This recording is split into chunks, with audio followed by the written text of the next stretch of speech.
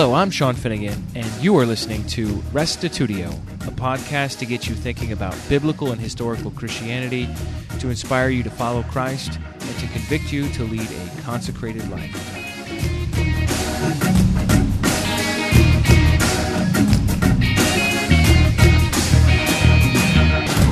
Today's episode is Miracles and Messiahs, how Jesus best fits prophecy. Why do we believe that Jesus is the Jewish Messiah? What's our evidence?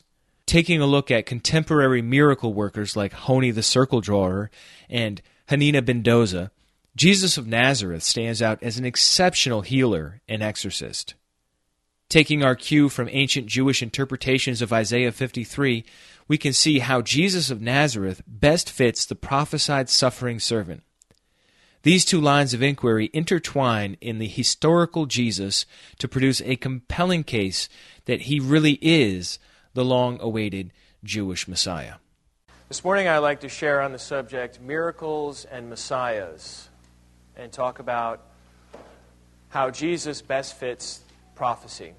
And in particular, I'd like to tell you the point of what I'm saying because I've dug up a lot of information, and in case the point gets lost, I'll just say it up front, and then we'll say it again at the end, and hopefully at least that is clear.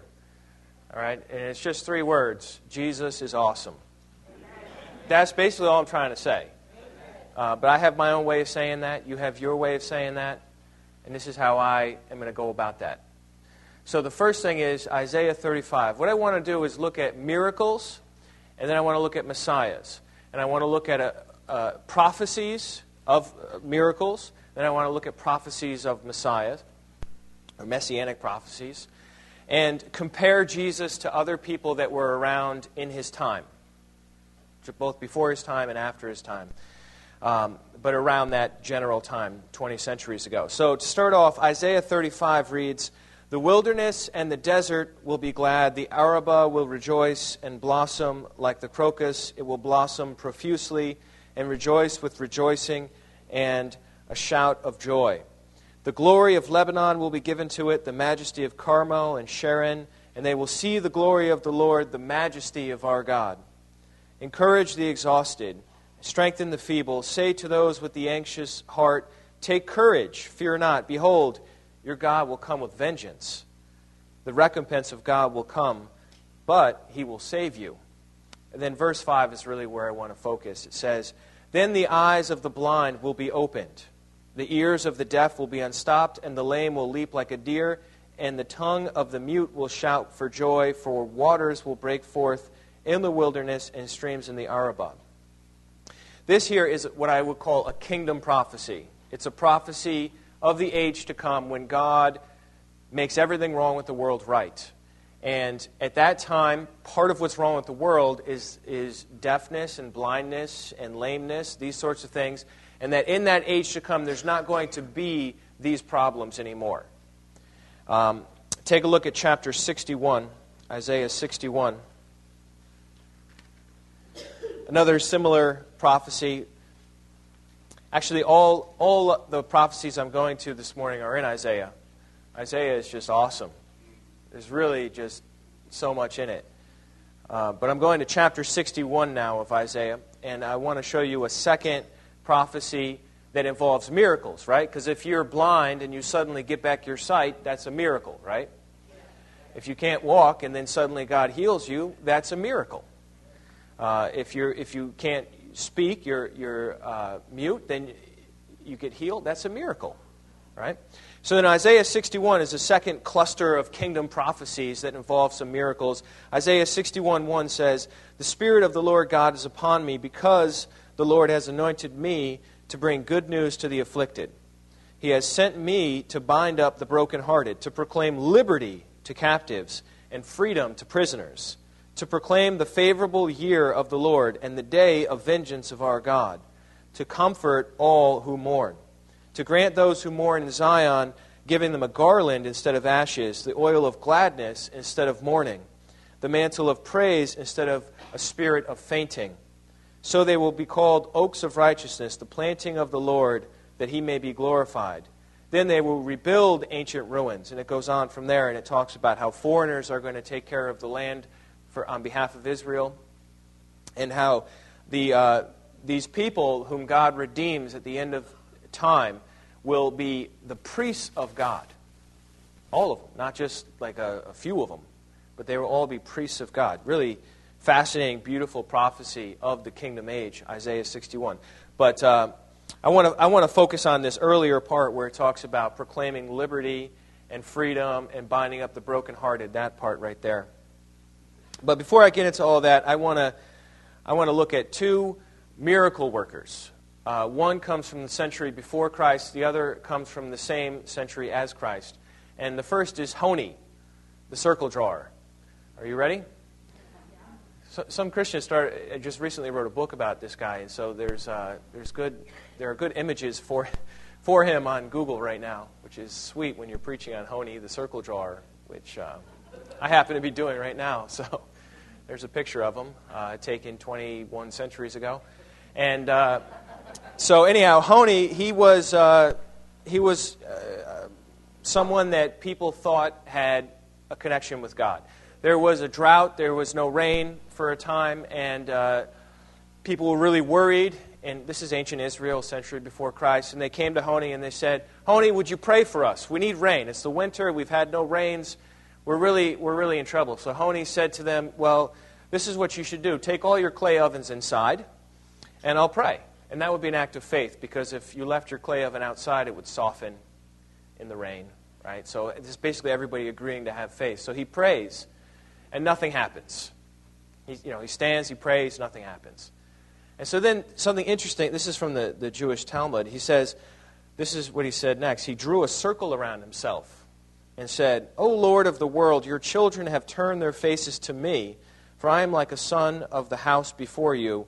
I swear by your great name that I will not stir from here until you have pity on your children." So he drew a circle around himself and said, "I'm not leaving until you make it rain." And so it started to sprinkle. So Honi said, "Not for such rain have I prayed, but for rain that will fill the cisterns, pits, and caverns." And so it started pouring violently. So Honi prayed again, "Not for such rain have I prayed, but for the rain of goodwill, blessing, and graciousness." And then he got a moderate rain. That's Honi. Then we have Hanina ben Doza. Hanina ben Doza. And he comes from around the same time as Christ, actually. And so he's got a whole bunch of miracles attributed to him. He one day was on his way home, and it was pouring rain. And he said to God, "Master of the universe, the world is at ease, but Hanina is in distress." And the rain stopped. And then he got home, and he prayed again, and he said, "Master of the universe, the whole world is in distress, and Hanina is at ease," and the rain started again. So that's pretty impressive. Number 2 miracle for Hanina is miraculous bread. So Hanina was really poor, just dirt poor. He couldn't even afford flour. And so his wife, so that they wouldn't be embarrassed in the sight of the neighbors, used to throw twigs and branches into the oven so that on the Sabbath eve there would be smoke coming out of their oven, and everyone would think they're baking bread for the Sabbath day, but they are too poor to have bread. But she wanted to keep up appearances so that Hanina wouldn't be put to shame for being so poor. And one time a bad neighbor came over, and she wanted to expose the poverty of this family. And the wife of Hanina was embarrassed, and this woman came in and opened the oven to show the world that these people were just so wretchedly poor. And miraculously, there were all these loaves of bread in the oven. That's number 2. Number 3, the wife said to him, "How long shall we go on suffering so much?" In other words, "Honey, I'm tired of being poor." And so he says, "Well, what do you want me to do?" And she says, "Well, you stopped the rain, you got the loaves in the oven, pray for some money." Right? Pray and it will be given to you. So he prayed, and a hand reached out and gave him a golden table leg. That night he dreamt, and in the age to come, in the paradise that we all look forward to, he saw a great feast with all these people eating. And everyone had 3-legged tables, except for him and his wife. Theirs only had 2 legs. And he told his wife about this, and he's like, should we suffer shame for all eternity, eating at a 2-legged table? Well, everyone else has 3, just so we can have our comfort now. And she said, no, you're right, that's no good. Pray that it will be taken away, and it dematerialized. Then we have number 4, which I call sour oil. And this is when his daughter was sad one day because she said, my oil can got mixed up with my vinegar can, and I kindled of it the Sabbath light. Anybody ever try to burn vinegar? I don't think it burns. So she put vinegar instead of oil into the candle. It didn't work. And so Hanina ben-Doza says, my daughter, why should this trouble you? He who had commanded the oil to burn will also command the vinegar to burn. And the vinegar burned. Number 5 out of 6. All right, just so you don't get too worried here. I'm not going to 200 here. I'm just going to 6. Number 5 is the story about his goats. One time, somebody accused his goats of causing destruction. Bad pets, Right. And so Hanina says, if they indeed do damage, may bears devour them. But if not, may they each of them at evening time bring home a bear on their horns. And at evening time, each of his goats brought home a bear on his horns. Number 6, short beams. A woman neighbor of Hanina was building a house, but the beams would not reach the walls. And she asked him for help, and he prayed, may your beams reach. And the beams grew a cubit and touched the walls. So that's Honi. He's got power over nature, right? Because he can pray and it rains, and people are very impressed by that, right? And then you have Hanina ben-Doza, who, let's face it, he's a powerhouse. I mean, if any of these are true, that's more than I got on my record, right? Okay. So then we start to consider Jesus in the context of his generation, and we find not 1, not 6, but 37 distinct miracles. Miracle incidents, okay? And just to go through a few of these, I want to point out that miracle number 9 that Jesus performs is healing a paralyzed man. And if you have recalled in Isaiah 35, it says, then the lame will leap like a deer, right? And number 11 here, Jesus raises a widow's son from the dead in Nain. This was a funeral procession. This widow has already lost her husband. She now lost her son, and she's in a funeral procession. Jesus encounters it, touches the coffin, tells her, don't cry, and then raises her son from the dead. He sits upright. He gives him back to... Now that reminds me of where it says to comfort all who mourn, right? I mean, the best comfort you could give somebody grieving is to give them back the person that died, right? I mean, it doesn't really get better than that. That's what he did. And then second page of his miracles as we continue on. Miracle number 17, Jesus heals a man unable to speak. In Isaiah 35 again it says, and the tongue of the mute will shout for joy. Check. Jesus heals a man born blind. Miracle 26. Then the eyes of the blind will be opened. Check. Then we get to the last page of his miracles here, and we see that Jesus heals a woman bent double to proclaim liberty to the captives. In fact, when Jesus healed this woman, can you imagine this, that your spine is so deformed that you can't sit upright at all? You're looking at the floor at all times because you're bent double. 18 years she was like that. 18 years. And Jesus said that Satan had kept her in this bond 18 years. That's captivity. And he proclaimed liberty to her. Now, there are also these other incidents, where Jesus does a bunch of healings all at once. And I didn't know how to categorize them, so we just included them as like one incident. But this is an example. While the sun was setting, all those who were sick with various diseases brought them to him, and laying his hands on each one of them, he was healing them. Imagine that? They line up. This is not like just a random thing here and my vinegars and my oil. This is a line of sick people and lunatics and everyone that's got something wrong with them, that somebody thinks has something wrong with them at least, is going to bring them to the healer, and Jesus heals them all, right? And it says that demons also were coming out of many, shouting, "You are the Son of God." But rebuking them, he would not allow them to speak because they knew him to be the Christ, or the Messiah. In John 20, it says, in verse 30, "Therefore many other signs Jesus also performed in the presence of the disciples, which are not written in this book." You hear that? Many other signs Jesus did, but they're not written in this book. "But these have been written so that you may believe that Jesus is the Christ," the Messiah. That's why these miracles are here. "The Son of God, and that believing you may have life in His name." Another place in John, right at the end, John 21:25, it says, "There are also many other things which Jesus did, which if they were written in detail, I suppose that even the world itself would not contain the books that would be written." So that's Jesus as a miracle worker, just to compare him to other miracle workers around his time. Now I want to look at some Messiah prophecies. In particular, I want to look at chapter 11 and then chapter 53. Isaiah chapter 11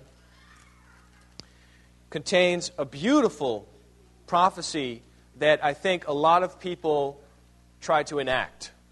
There were a lot of people who took at least some aspects of this prophecy and said, "This is me," and then gathered support and marched and tried to take the victory. And I'm going to show you some examples of these messiahs in just a minute. But Isaiah chapter 11, we read, "Then a shoot will spring from the stem of Jesse, and a branch from his roots will bear fruit. The Spirit of the Lord will rest on him, a spirit of wisdom and understanding and counsel and strength, a spirit of knowledge and the fear of the Lord, and he will delight in the fear of the Lord. He will not judge by what his eyes see, nor make decisions by what his ears hear." Verse 4, "But with righteousness he will judge the poor, and decide with fairness the afflicted of the earth." Sounds like a good ruler, huh? This is somebody that's depending on the Spirit of God to make decisions to such a degree that he doesn't get it wrong. He doesn't oppress the poor, and he doesn't just take their side every time. He's judging with fairness. Verse 4, "But with righteousness he will judge the poor," and so on. "And he will strike the earth," you see that at the end, "he will strike the earth with the rod of his mouth, and with the breath of his lips he will slay the wicked."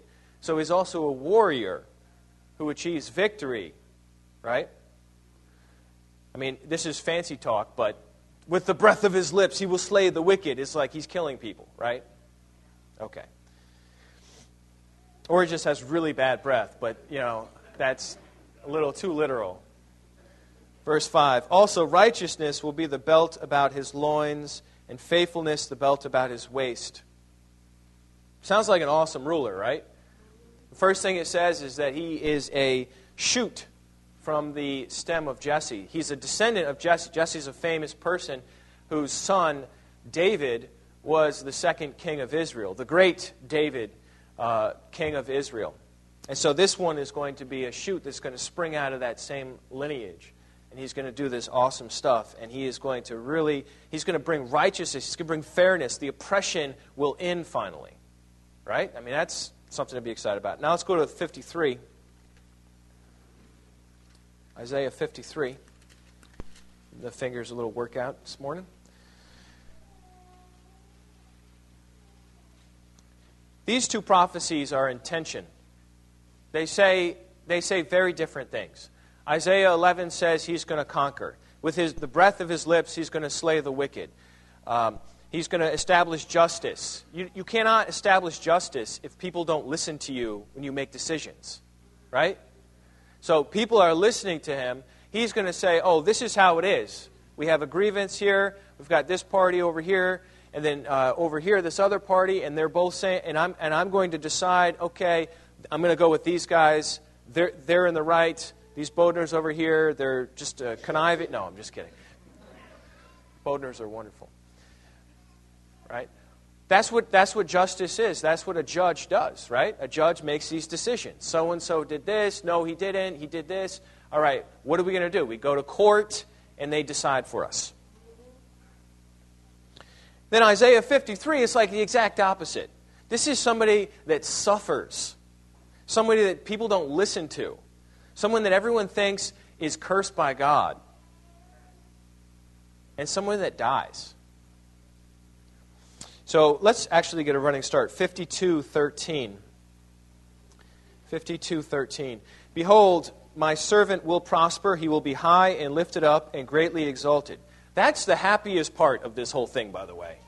Right? My servant is going to be high and exalted and lifted up. And then we switch suddenly to verse 14. Just as many were astonished at you, my people, so his appearance was marred more than any man, and his form more than the sons of men.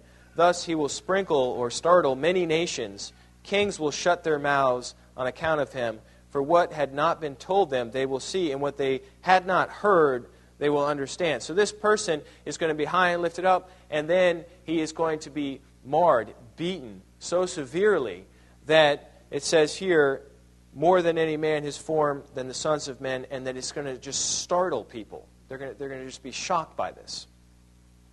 Chapter 53, who has believed our message? To whom has the arm of the Lord been revealed? For he grew up before him like a tender shoot. All right? Now, a tender shoot is not somebody who grows up in the palace. Right? A tender shoot is somebody who's growing up in obscurity. Look at the next part of that verse there.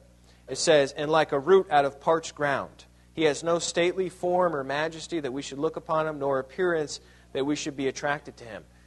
This suffering servant is not going to be raised in the lap of luxury with the silver spoon in his mouth. He is going to be somebody who comes, it's like a little shoot in a parched ground, right? It's a little stem that springs up, as opposed to a great oak tree, right? So he's got humble beginnings, and he's not some beauty queen. You know what I mean? Like he's not a movie star. He comes in the room, everyone's like, oh, no. To identify Jesus, you know what they had to do? Towards the end of his life, Judas had to signal who he was with a kiss in the garden. Otherwise, he looked like everybody else. If he was a foot taller with blonde, long hair, I don't think he would have had to do that. Or if he had a halo around his head all the time, you wouldn't have to identify him with a kiss. You'd be like, hey, it's the guy that glows in the dark. Right? He looked like everybody else. Verse 3, he was despised and forsaken of men, a man of sorrows, acquainted with grief, and like one from whom men hide their face. He was despised, and we did not esteem him. Surely our griefs, or another translation is sickness, he himself bore, and our sorrows he carried. Yet we ourselves esteemed him stricken, smitten of God, and afflicted. But he was pierced through for our transgressions. He was crushed for our iniquities. The chastening for our well-being fell upon him, and by his scourging we are healed. All of us like sheep have gone astray. Each of us has turned to his own way. But the Lord has caused the iniquity of us all to do what? Fall on him. He was oppressed, he was afflicted, yet he did not open his mouth. Like a lamb that is led to the slaughter, like a sheep that is silent before its shearers, so he did not open his mouth. Those of you who have read the crucifixion and the trial leading up to the crucifixion of Jesus, the light bulbs are going off, right? Bells are ringing. You're like, oh, yeah, that's Jesus. That's Jesus, right? That's what everybody thinks when they read this. Or at least all Christians. You know, that's got to be Jesus. Look at all this. By oppression and judgment he was taken away. Verse 8, and as for his generation, who considered that he was cut off from the land of the living? Ladies and gentlemen, if you're cut off from the land of the living, you are dead. Right? You are dead. For the transgression of my people to whom the stroke was due. Here we have somebody who stands in the place for others. Right? Whereas Isaiah 11, we had a conqueror, a judge, someone who could slay the wicked. Right? And in Isaiah 53, you've got what? Someone who suffers on behalf of the wicked. Seemed like two very different things. I can understand why there was so much confusion. His grave was assigned with the wicked men, verse 9, yet with a rich man in his death, because he had done no violence, nor was there any deceit in his mouth. But the Lord was pleased to crush him, putting him to grief. If he would render himself a guilt offering, he will see his offspring. So there's still hope here. He will prolong his days, and the good pleasure of the Lord will prosper in his hand. As a result of the anguish of his soul, he will see it and be satisfied. By his knowledge, the righteous one, my servant, will justify the many, as he will bear their iniquities. Therefore, I will allot him a portion with the great, and he will divide the booty with the strong, because he poured out himself to what? To death, and was numbered with the transgressors. Yet he himself bore the sin of many and interceded, he prayed for the transgressors. I don't even have to show you Matthew 27. I don't even have to bring you to the end of the Gospel of John. Right? You've read this before, or you've heard about it at least, or you saw the movie, and you know that this is a description of Jesus, who suffered on... This was written hundreds of years before Christ. A lot of people estimate about 700 years before Christ. And it's not like his disciples rigged this thing so that it would all fulfill the prophecy. These are Roman soldiers that are doing this. And the Roman soldiers don't listen to what their conquered peoples suggest they do to fulfill prophecy. They don't. So that's Isaiah 11 and Isaiah 53. Now let's take a look at a few Jewish commentators over the years, because there's actually a lot of debate. Isaiah 53 is very controversial because it so points to Jesus that people will like to say, oh, it doesn't really refer to Jesus, it refers to Israel as a whole, or something else, or some other person. We're going to hold Jesus to the side. My point to you was that this is a Messiah prophecy, right? A messianic prophecy, right? Now, here I want to show you Jewish people throughout the centuries that also believed Isaiah 53 was messianic. It had to do with the Messiah, not just Israel as a nation. So I just want to run through these with you. They're really important, I think. This is from the Babylonian Talmud in the year 180 or so. You know, they're not exactly sure. It reads, the Messiah, what is his name? The rabbis say, the leprous one. Weird. Those of the house of Rabbi say, the sick one. As it is said, surely he hath borne our sicknesses. So that's Isaiah 53. So they're saying, well, who is the Messiah? You say, oh, he's a sick one. What do you mean he's a sick one? Well, it says he will bear our sicknesses. I'm not saying I agree with the interpretation and all these. I'm saying that this Jewish authority believed that Isaiah 53 referred to the Messiah. Here's a second one. The Targum of Jonathan from around the year 200. Behold, my servant Messiah shall prosper. He shall be high and increase and be exceedingly strong. This is a quotation from Isaiah 52, verse 13. Except in our version, it doesn't say the word Messiah there. They interpret it that way. This is a midrash called Ruth Rabbah from about the year 850. It says another explanation of Ruth 2:14. He is speaking of the King Messiah. Come hither, draw near to the throne, and eat of the bread. That is the bread of the kingdom. And dip thy morsel in the vinegar. This refers to the chastisements, as it is said, but he was wounded for our transgressions, bruised for our iniquity. So here's another Jewish example of literature that identifies the Messiah with Isaiah 53. Rabbi Moshe Maimonides, around the year 1200, one of the most famous Jewish rabbis of the Middle Ages. What is the manner of the Messiah's coming? Good question. There shall rise up one of whom none have known before, and signs and... These people don't believe in Jesus. This is why this is so fascinating. If you already believed in him, there's no point here. But they don't believe in him, and yet this is their interpretation based on what we read, the Messiah prophecies, of what the Messiah is going to be. He's going to have signs and wonders. You see this here? Signs and wonders. which they shall see performed by him will be the proofs of his true origin. And Isaiah speaks similarly of the time when he shall appear without father or mother or family being known, from obscurity, right? He came up as a succor before him and as a root out of the dry earth. Again, quoting Isaiah 53, saying this is a description of the Messiah. This is the Zohar. It's a Kabbalistic document written down by Moses de Leon in the year 1290. It reads, "He was wounded for our transgressions." This is really an out-there interpretation. Wait till you read this one. There is in the Garden of Eden, okay, a place called the Palace of the Sons of Sickness. This palace, the Messiah then enters and summons every sickness, every pain, every chastisement of Israel. They all come and rest upon him. And were it not that he had thus lightened them off Israel and taken them upon himself, there had been no man able to bear Israel's chastisements for the transgression of the law. And this is that which is written, "Surely our sicknesses he hath carried." Whew. That's out there. But my point is, here's another Jewish authority that identifies Isaiah 53 as messianic, as to do with the Messiah.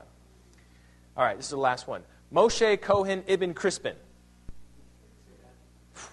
1375.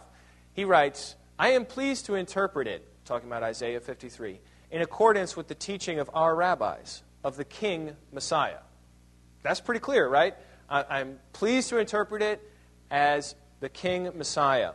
This prophecy was delivered by Isaiah at the divine command for the purpose of making known to us something about the nature of the future Messiah. Who is to come and deliver Israel and his life from the day when he arrives at discretion until his advent as a Redeemer, in order that if anyone should arise claiming to be himself the Messiah, we may reflect and look to see whether we can observe in him any resemblance to the traits described here. If there is any such resemblance, then we may believe that he is the Messiah, our righteousness. But if not, we cannot do so. So what this Moshe or Moses is saying is that we can look at Isaiah 53, and that should tell us something about this Messiah who is to come. And so if somebody, say J.R., claims to be the Messiah, we can look at J.R.'s life, and we can say, well, do we see in his life these things that it says? And if we do, then maybe he is. But if not, then he's definitely not, right? That's what this guy is saying here in 1375. The source for these documents is the 53rd chapter of Isaiah according to Jewish interpreters, conveniently available online for free because it's from 1877. All right, so summarizing, we have the Babylonian Talmud in 180, the Targum of Jonathan in 200, the Midrash Ruth Rabbah in 850, the Rabbi Moshe Maimonides in 1200, the Zohar written by Moses de Leon in 1290, and Moshe Ibn Crispin in 1375, all identify Isaiah 53 as a prophecy about the Messiah. Now, if you go home and read Isaiah 53, you're not going to see the word Messiah there. It doesn't say Messiah. It says, my servant. That's why this is significant. Now, I don't want to give you the impression that all Jews believe that Isaiah 53 is about the Messiah. They don't. I challenge you to find one in the state of New York that believes that Isaiah 53 is about the Messiah that's not already a Christian. Right? But here's the point. There have been some reading this throughout the years that have seen this, and now we compare Jesus with other messiahs. Are you ready? Well, even if you're not ready, here I go. These are fascinating, I think. Athronges, he's 4 years before Christ, right? Herod the Great had died. Revolts broke out because the new guy in charge, Herod Archelaus, was just a total loser, and he was terrible at ruling over things. So this guy, Athronges, he was a shepherd, and he was really tall, and he was really strong. And he had 4 brothers that were also tall and strong. And so he declared himself king. And he went out, and for 3 years, he was successful, killing Roman soldiers, killing sympathizers with the old Jewish king Herod the Great. And he even attacked a Roman company at Emmaus. He killed 40 of the best Roman soldiers. And then eventually the Romans defeated him and his brothers all got killed, and he had to turn himself over to Archelaus, who was the guy he was trying to get rid of, and he lost. Number 2, Judah the Galilean. Around the year AD 6, the Romans got rid of Herod Archelaus because he, like I said before, was such a loser. He was just a bad ruler. Every decision he made caused a riot, a revolution. And so what the Roman Empire decided to do is, those Israelites, they're always causing trouble. Let's just stop ruling through Israel. Let's just rule directly. We'll send our own governor, our own Roman governor, down to the capital, to Jerusalem, and we'll get the job done right. So they sent this guy named Coponius, and the first thing he does, like most governors, is he raises the taxes. Right? Some things haven't changed. Right? So he established new taxes. So Judah the Galilean says, what did he say? This taxation is no more than slavery. And he shouts for freedom, and people believe him. He gets a large revolt following him. And he says that God is to be their only ruler and Lord, and the fear of death couldn't even convince them to call any man Lord. And eventually the Romans caught up to Judah and killed him, and his followers scattered. The Samaritan prophet, moving along in time, 30 years later. See, now this first 2 was before Christ's ministry, right? The Samaritan prophet is just a little after Christ's ministry. You see that? The Samaritan prophet stirred up a mob in Samaria and organized a march to Mount Gerizim. And the Samaritans, they believe Mount Gerizim is some sacred mountain. And this guy, we don't even know his name, we just call him the Samaritan prophet. This guy said, if you come with me to Mount Gerizim, I will show you where Moses deposited the hidden, buried vessels.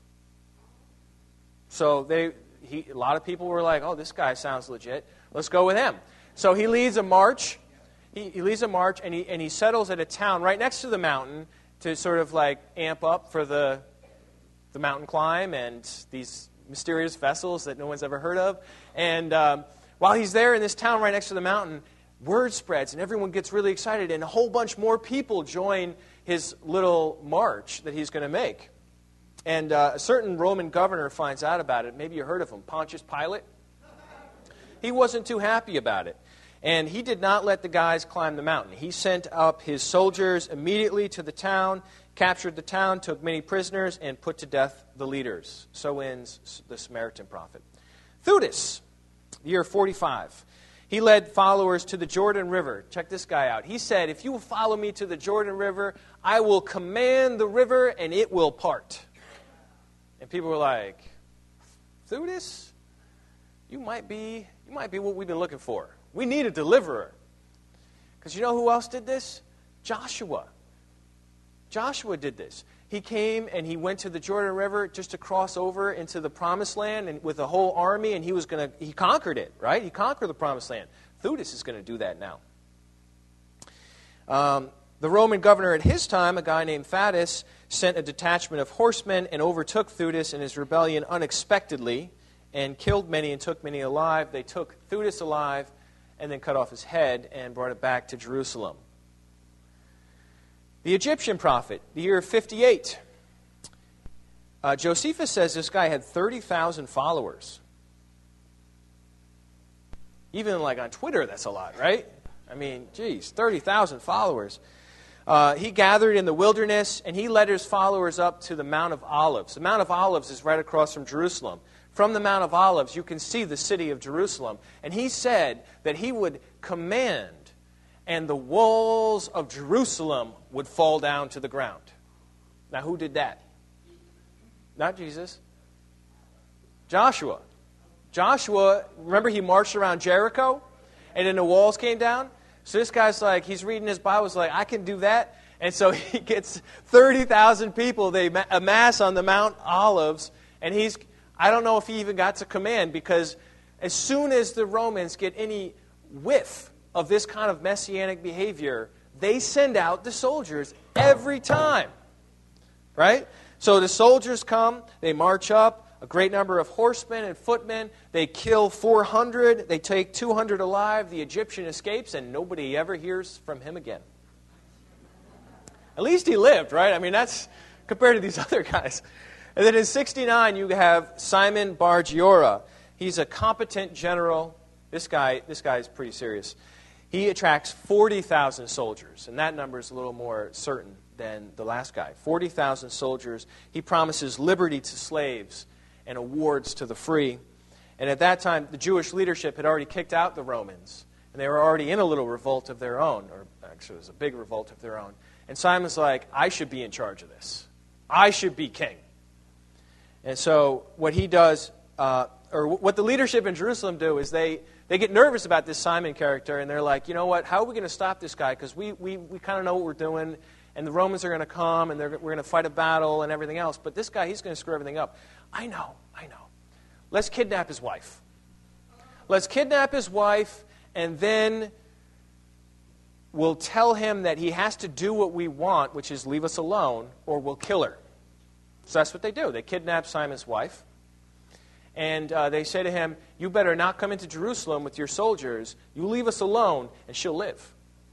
So what does Simon do? He gets really angry and marches on Jerusalem and captures anybody that's around the city or coming out of the city and starts cutting their hands off and torturing them and freaks out the people inside the city to such a degree that they're like, all right, just take your wife. They give her back. And so he marches on the city. You can't make this stuff up. These are all historical things that happened. So he marches on the city. A little while later, he takes the city, and he prints his own coins, or he mints his own coins, and it says the redemption of Zion on his coins. That's pretty cool, huh? Redemption of Zion. The Romans surround the city, and for 5 months besieged it, and eventually took the city. And where was Simon when they took the city? Well, he found some stone cutters, and he went down. There was a cave. He went down in this cave with these stone cutters and their iron tools and enough provisions to last a little while, and they started tunneling. And the rock was harder than they thought it was, and they didn't get very far, and they ran out of food, so that escape plan didn't work. So he had to come back up to the surface, and he put on his white frock and his purple robe and buttoned it all up and said, "Where is the Roman captain?" And so the soldiers immediately brought him to the Roman captain. What was that guy's name? Terentius Rufus. And Terentius Rufus brought him to Rome, where he was marched through the city of Rome in a parade, at the end of which he was thrown from the Tarpeian Rock near the Temple of Jupiter. It's an 80-foot drop, and he died. Simon ben Kosaba, last one. Other than the one that we're all cheering for. Simon ben Kosaba, also called Simon Bar Kokhba. He changed his name to Bar Kokhba because it means son of the star, and there's a prophecy in Numbers that a star will rise from Judah, and he thought he was that star. And so he led a revolution in the year 132. He minted coins. On one side it said, Simon, Prince of Israel. And on the other side, year 1 of the redemption of Israel. He persecuted Christians and killed them if they wouldn't deny Jesus as the Christ. And he had 200,000 insurgents at his command. He insisted that young recruits, this is just unbelievable. He insisted that young recruits chop off a finger to join, to prove their valor. So his army, everybody's missing like a finger, right? I was thinking, like, which finger would I pick, but probably the left hand, because I don't really use the left hand much for like a sword when I'm fighting people. So anyhow, after 3 years, the Roman losses were heavy, but eventually they overtook Bar Kokhba and killed him. All right? So these are the list of leaders of messianic movements from around the time of Christ. Right? What are they all doing? They're all doing Isaiah 11. All of them. They're trying to take by force. They're trying to use the breath of their lips to slay the wicked. Right? To use the prophetic language. How many of them are doing Isaiah 53? How many of them are coming in and saying, no, let me take your sins. Let me take your sickness. Let me suffer in your place. Not one of them, right? Let me just mention the last one. Here's another Messiah, Jesus. He rides a donkey into Jerusalem in prophetic enactment of a prophecy in Zechariah. Everyone hails him King of the Jews. He disturbs the temple. The Roman governor Pontius Pilate gets word that here is another one of these guys. We need to get rid of him. We need to do something with him. And you know, the details of the story are a little more complicated than that because there were a lot of jealous Jewish religious leaders involved and everything else, right? And so they crucified Jesus. And what does the sign say above his head? Why do the Romans think they're crucifying him? He thinks he's the king of the Jews. So that's why they're going to kill him. But here's the crazy thing. And this is the genius of God, the genius of his plan for his son, right? The genius is he really was the king of the Jews, and he's doing Isaiah 53 first, and then he's going to come back and do Isaiah 11. Right? He's going to suffer, he's going to die, he's going to take the sins, the sickness, all of it on himself, and then, having suffered to that degree, he dies. And then God raises him from the dead, and he's coming back to do the rest of the job. You see how that works? Right? So now, in light of all of the different people we could compare Jesus to from his own time, Honi, right? Drew a line in the sand, said, I'm not leaving until you answer my prayer. Now, you could try that. I don't know if it will work for you, but like that's what it says he did. Right? Or Hanina Bendoza, who said, let them reach, and they stretched a cubit, right? To all of these knuckleheads, right? These are all the people you want to compare him to, people in his own time. It's embarrassing. Jesus is embarrassing. He's embarrassingly good, right? 37, right? Honi's got 1, Hanina Bendoza has 6, Jesus has 37, and like a couple of those 37 are like, he healed everybody in line all night long. Right? That's like embarrassing. It's like too good, right? The miracles that he performs. And what's so cool about Jesus with his miracles is that he's not a show-off. He's not like, all right, I'll heal you, but it's going to cost you. You know, or I'll heal you, but you need to like me on Facebook and then get all of your social network on board, right? He's the opposite. He's like, look, I'm going to heal you, but you need to be quiet about it. That's what Jesus would do, right? Right? So that's how he handled the miracles. How did he handle the Messiah stuff? He didn't walk around saying, I am the Messiah, follow me, and I will, destroy the Romans. He didn't do that. They believed he was the Messiah, and as soon as Peter said it, Jesus said, shh. We don't want this getting out yet. The time is not yet. We'll get there. Until it was time to fully explain that when he rode into Jerusalem on that donkey. And then it was a time of rejoicing. And these prophecies about him coming back, they all hinge on the resurrection. They all hinge on the fact that God raised him from the dead. And the fact that God raised Jesus from the dead is a fact that none of these guys even claim. They didn't even claim it. We don't have to disprove it. There's nothing to disprove. Did Muhammad claim to be raised from the dead? Did Buddha claim to be raised from the dead? Did Sabbatai Savay or the Branch Davidian guy? I mean, they didn't even claim it. There's nothing to even talk about. Right? Jesus is raised from the dead. And that explains why there are all these people that are willing to die for the fact that he is the true Messiah later on. And he's coming back. And when he comes back, he is going to do Isaiah 11. And Isaiah 2, and Isaiah 9, and Daniel 7, and Daniel 2, and all the other prophecies that talk about how he's going to establish justice and peace for all. And that, I think, is why Jesus is awesome. Let's pray.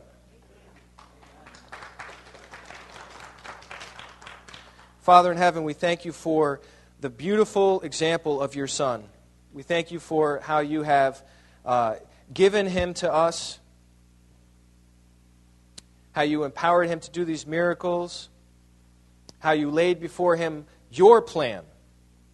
He didn't just grab a bunch of people and force the issue. What he did was he trusted you even to the end. And even when you said to him that he had to go through the suffering, and he prayed for that cup to pass from him, he still decided, he volunteered because he knew your love for us. Father, we ask that you help us to be proud of Jesus. He's not just some mythical religious figure. He's a real person. And he is incredibly awesome. We thank you for him. We thank you for this day in the name of Jesus Christ. Amen. If you enjoyed what you heard here, why not give Restitutio a 5-star rating in iTunes or Stitcher? Doing so will help others find this podcast and inspire them to love God, follow Christ, and seek truth wherever it leads. Thanks for listening, and check us out online at restitutio.org, where you can find an archive of all the podcasts, as well as a bunch of articles and links to other resources. And remember, the truth has nothing to fear.